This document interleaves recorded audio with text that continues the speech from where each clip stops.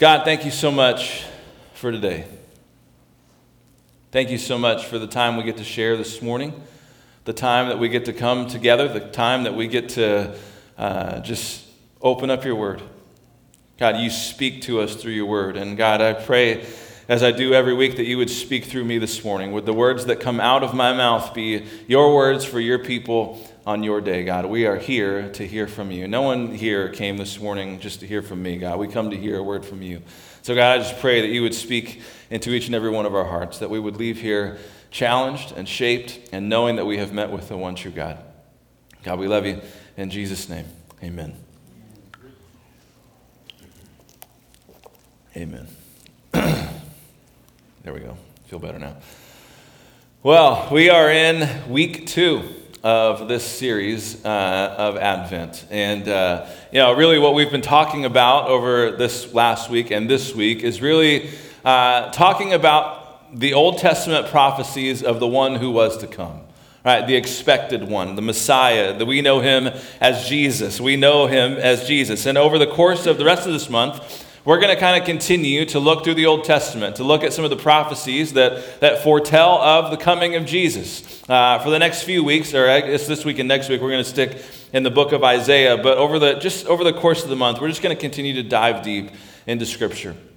That is what we have been doing all year long. We've just been really going deep into different parts of Scripture. I felt like this would be a fitting year to just really go in depth to some of the Old Testament prophecies of Jesus. And so that's what we've been doing. Last week we looked at Isaiah 9 and really saw in Isaiah 9 the promise of his coming. Into a hopeless, fearful gloom in chapter 8, we see, unto us a son is born, a child is given. His name will be Wonderful Counselor, Mighty God, Everlasting Father, Prince of Peace. We find hope in these names. His coming would bring light into darkness. It would bring hope into hopelessness. And so and it was sealed. This promise of his coming was sealed with the last verse that we read. The zeal of the Lord Almighty will accomplish this. Now, I said this last week, I don't think there's a better, like pinky swear doesn't come close to the zeal of the Lord Almighty will accomplish this, right? You can't get any better than that. You can't get any clearer than that. This will happen. The Messiah will come. So this week, we're just going to turn the page just a couple times to chapter 11. Isaiah chapter 11, starting at verse 1 is where we're going to be. We'll go to verse 10 or so. If you're in one of our pew Bibles and need a page, it's on page 595. Let's just read this. We'll read this together. Isaiah chapter 11, starting at verse 1. A shoot will come up from the stump of Jesse. From his roots a branch will bear fruit. The Spirit of the Lord will rest on him. The spirit of wisdom and of understanding, the spirit of counsel and of might, the spirit of knowledge and fear of the Lord, and he will delight in the fear of the Lord. He will not judge by what he sees with his eyes or decide by what he hears with his ears, but with righteousness he will judge the needy. With justice he will give decisions for the poor of the earth. He will strike the earth with the rod of his mouth. With the breath of his lips he will slay the wicked. Righteousness will be the belt, and faithfulness the sash around his waist. The wolf will lie with the lamb. The leopard will lie down with the goat. And the calf and the lion and the yearling together. And a little child will lead them. The cow will feed the bear with the bear. Their young will lie down together. Then the ox will eat straw the lion will eat straw like the ox. The infant will play near the cobra's den, and the young child will put its hand into the viper's nest. They will neither harm nor destroy on all my holy mountain, for the earth will be filled with the knowledge of the Lord as the waters cover the sea. In that day, the root of Jesse will stand as a banner for the peoples. The nations will rally to him, and his resting place will be glorious. I want to stop there this morning, and this is a great passage. This is a passage that, as we'll see, foretells of the coming Messiah, for who we know as Jesus, right? This is telling of Jesus. And so what I want to do is I want to do a similar thing to last week. Last week we looked at that passage in 2 different lenses, right? We looked at the historical lens of this passage and then the prophetical lens. What is this passage looking forward to? And so that's what I want to do again this morning. Let's look back and see what the historical lens of this passage is. As you can imagine, 2 chapters later is not a drastically different historical lens than chapter 9. All right, but I'll go a little bit deeper this morning for you into that kind of historical lens, because there is a looming threat really in the book of Isaiah all the way through chapter like 36, 37 or so. There's this looming threat on the horizon of Assyria. And Assyria is wanting to come. They want the resources, they want the land, they want to take over. And every country in the area really has a question to answer, and it's this question: what are we going to do with Assyria? Do we rise up against them, or do we join forces with them? And rising up against them is one thing, right? You've got this giant army of Assyria who will do whatever it takes to take you out. But joining forces with them is also something. Like, you have to be really almost gullible to be able to join forces with Assyria, this place who wants to take you over. And what we know, looking back now, is that those people who did face the consequences. Right? Assyria wanted one thing, and they got that one thing. Right? We know that it didn't really matter what side you chose. Assyria was going to do what they were going to do. In this context is exactly what Isaiah went into. Right, Isaiah in chapter 7 of Isaiah, he goes actually to King Ahaz. King Ahaz is the king of Judah at the time, and God sends him to King Ahaz really with this in mind. He basically says this. He says, look, don't, like it says in 7:4, be careful, be calm. Don't freak out. Assyria is coming.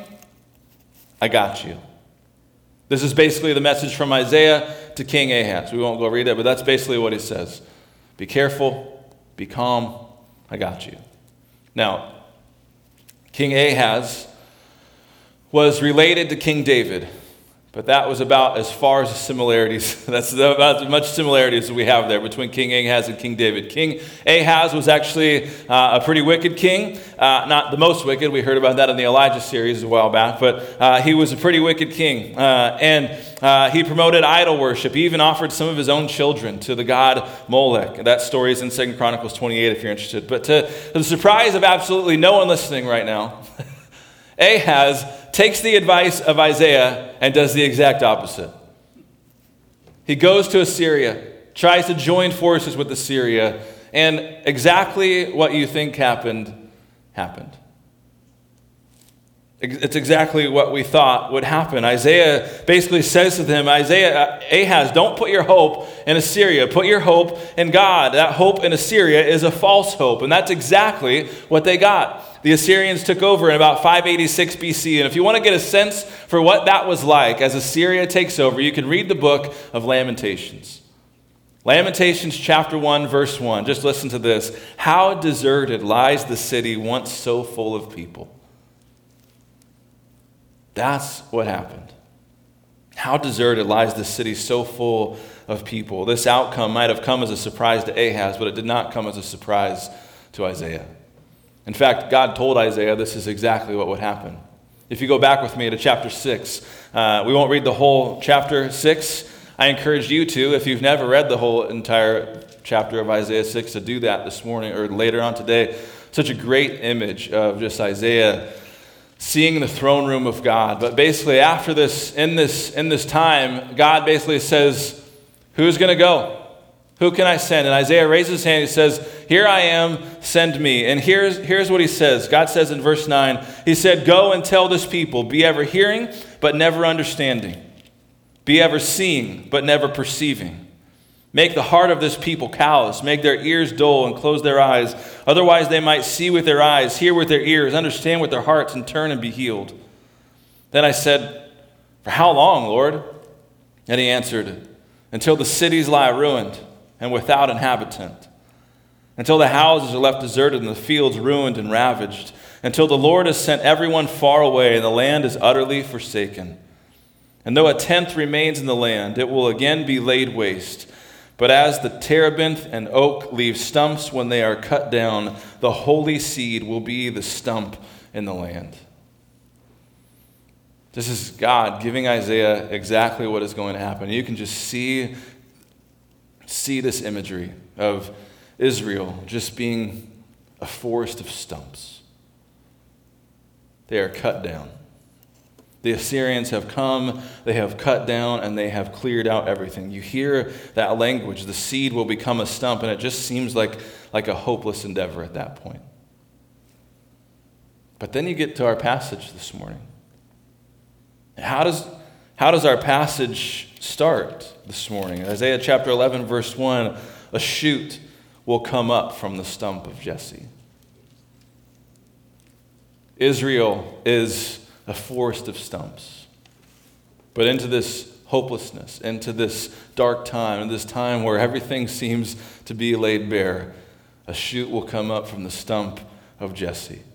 There's hope here. From a historical perspective, this passage brings a lot of hope to people who are feeling a little bit of hurt with the Assyrians, right? They've just been taken over by the Assyrians. They know what is about to happen. Israel is about to be laid bare. But from the stump of Jesse, a shoot will come up. So that's the historical lens. What about a prophetic lens? What is this looking forward to? What is this passage? What is Isaiah prophesying about? What is he looking at? What is he looking forward to? What is coming in the future? And that answer is simply Jesus. Jesus is the one that he is speaking of. You get to Matthew chapter 1, and guess who's in the genealogy of Jesus? Jesse, the father of David. A shoot will come up from the stump of Jesse. Who could that be? That's Jesus. Jesus is the one. Jesus is the one that is being prophesied of. In Revelation chapter 22, Jesus himself says that he is the root and the offspring of David, who is the son of Jesse. All right, this is exactly what Isaiah is going here. This passage goes a little bit, this passage, though, goes a little bit deeper than chapter 9. In chapter 9, what we read, really what we saw was just a promise of the coming of Jesus. Chapter 11 goes a little bit beyond that. That verse 1 really talks about the coming of Jesus, right? Out of the stump of Jesse, there will be a shoot. That's talking about the coming of Jesus. But it goes deeper than just talking about the coming of Jesus. It begins to tell us about what Jesus' life is going to look like. Who is this Messiah actually going to be? All right, Isaiah chapter 9, we got some names for the Messiah. Wonderful Counselor, Mighty God, Everlasting Father, Prince of Peace. Now we can draw out from those names what Jesus is going to be like, and we did last week.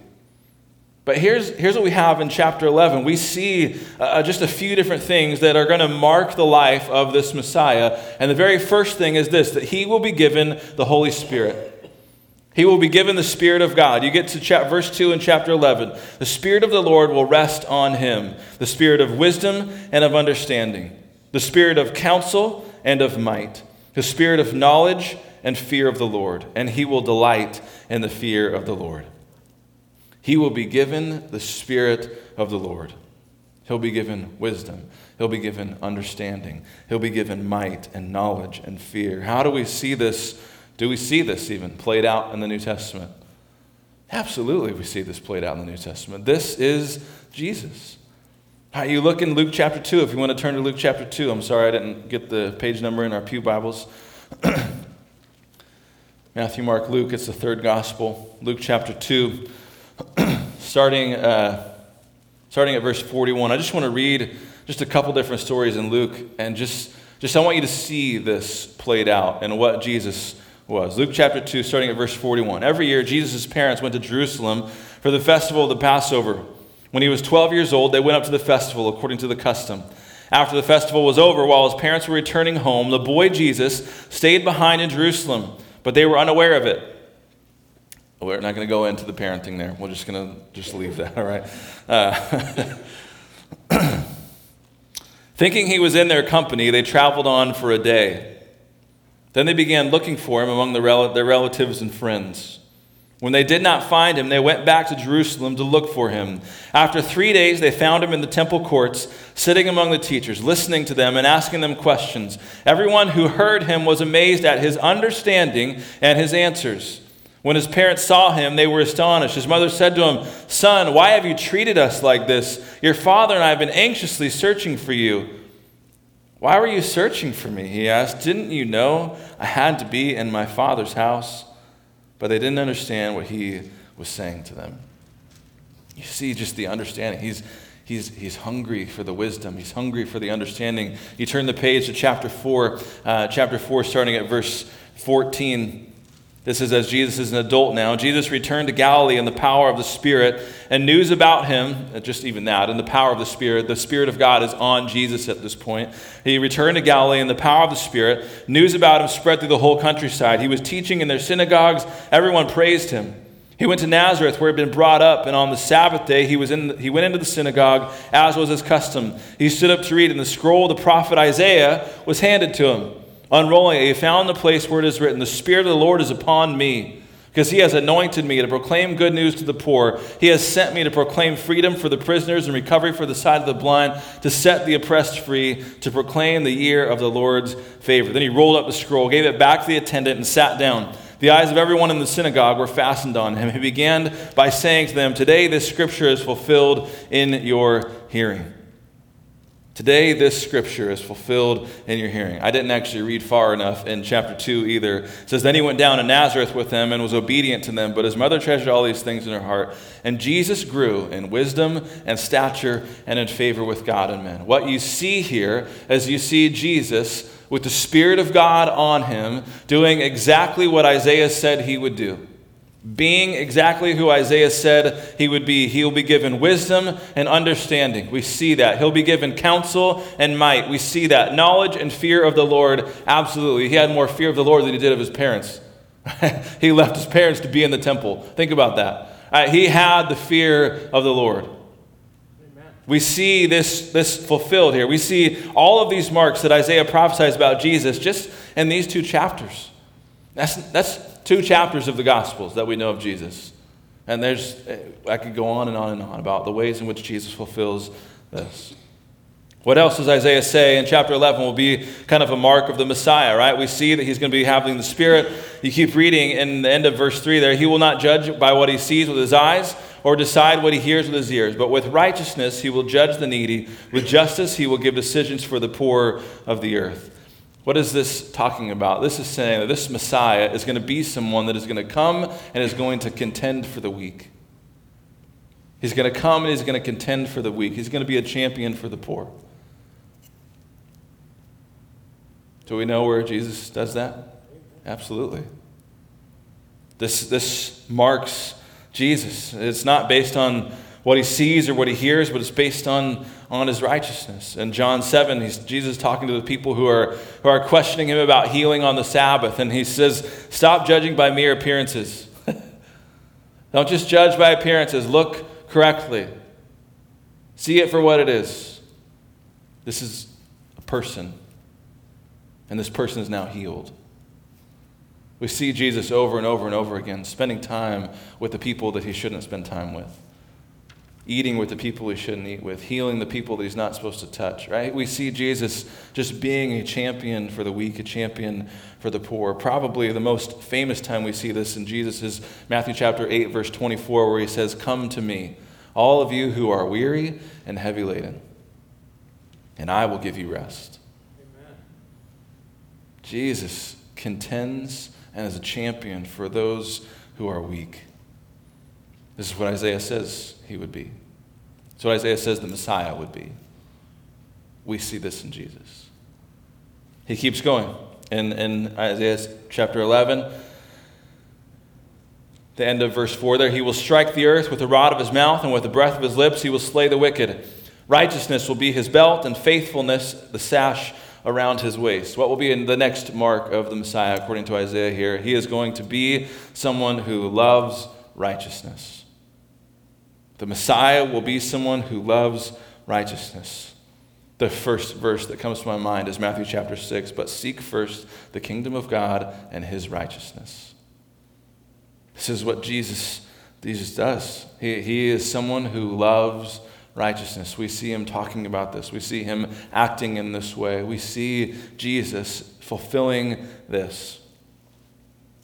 But Isaiah's not even done there. I think Isaiah's not even close to done here, because this is the most amazing part, is the rest of this passage. Verse 6, "The wolf will live with the lamb. The leopard will lie down with the goat. The calf and the lion and the yearling together, and a little child will lead them.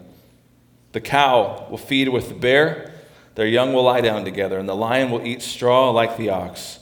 The infant will play near the cobra's den, and the young child will put his hand into the viper's nest. They will neither harm nor destroy on all my holy mountain, for the earth will be filled with the knowledge of the Lord as the waters cover the sea.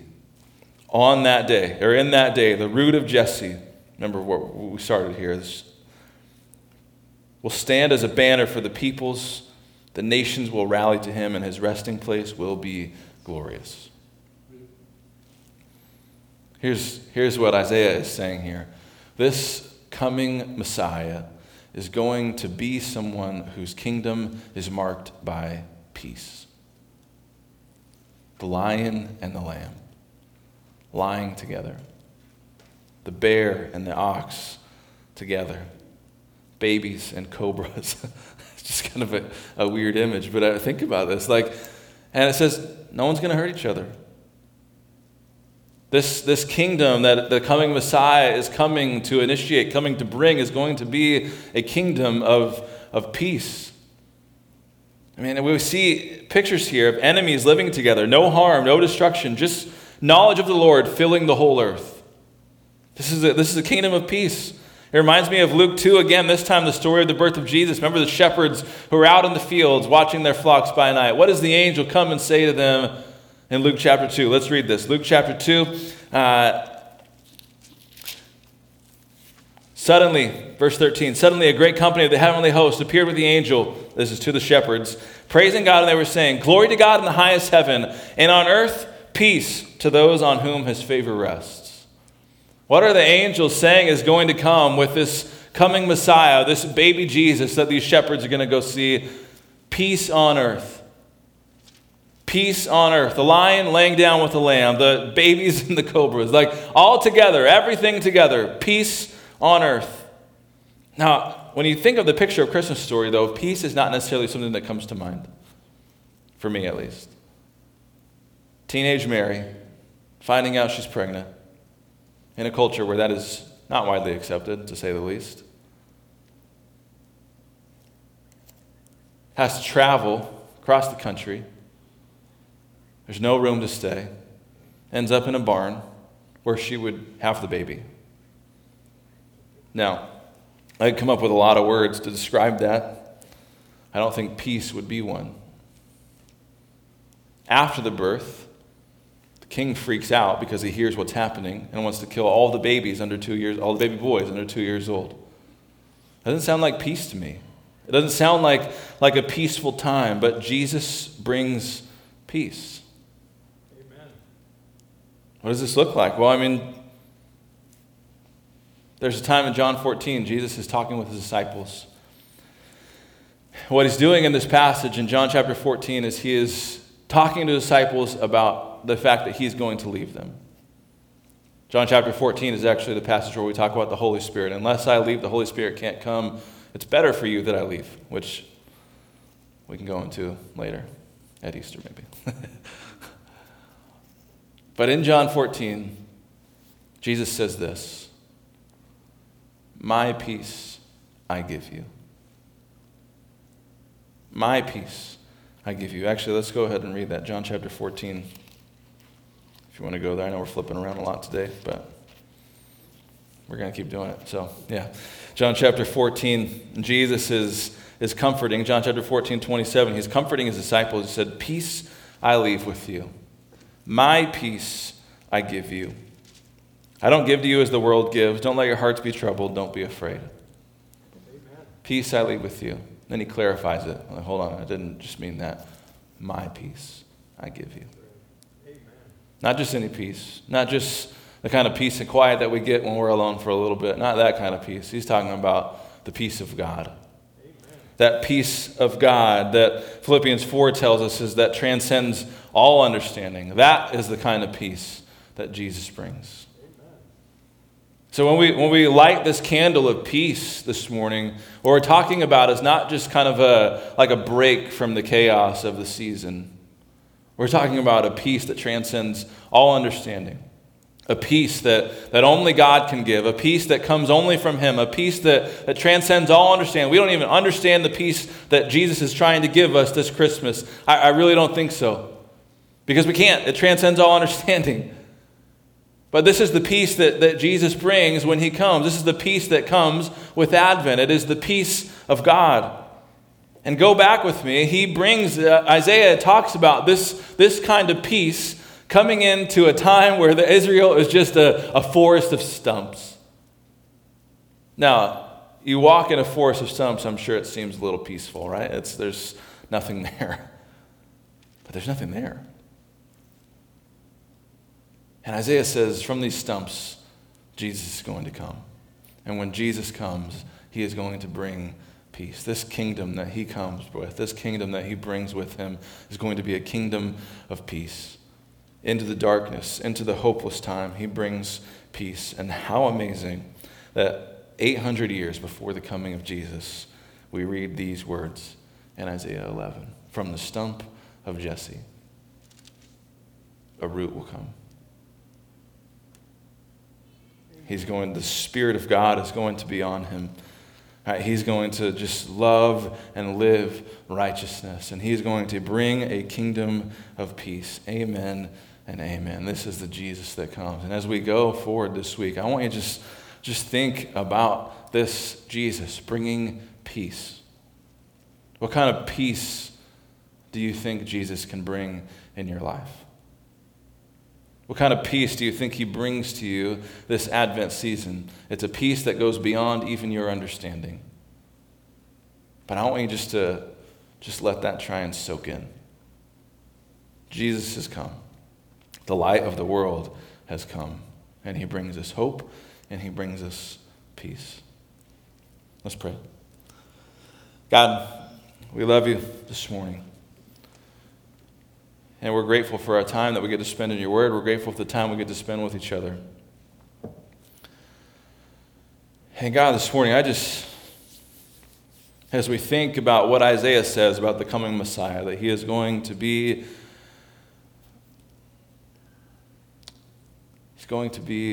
Jesus. He's going to bring a kingdom of peace. He's going to have the Spirit of God upon him, God. He's going to love and live righteously, God.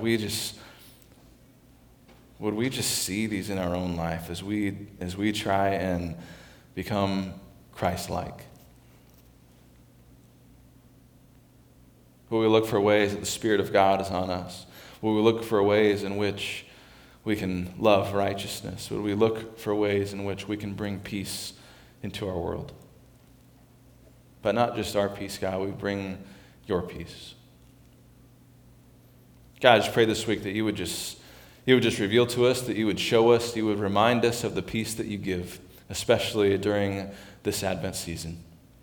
And as we do that, may we make a difference for you wherever we may find ourselves. God, I pray for our time following this. I pray for the food. I pray that you would use this food to give us the energy we need for today, that we would find the connections with each other uplifting and encouraging, that we would go forward from this place just ready to live for you. We love you in Jesus' name. Amen. Amen. Will you stand with me this morning? Let me just pray a blessing over you, and then we'll go eat. May our God of grace and love, God of hope and peace, may he go with you and ahead of you this week. May the peace that passes all understanding be upon you. And may you go forward in courage and hope as you make a difference for him, wherever you may find yourself. Go in the love of Christ. In Jesus' name, amen. Amen.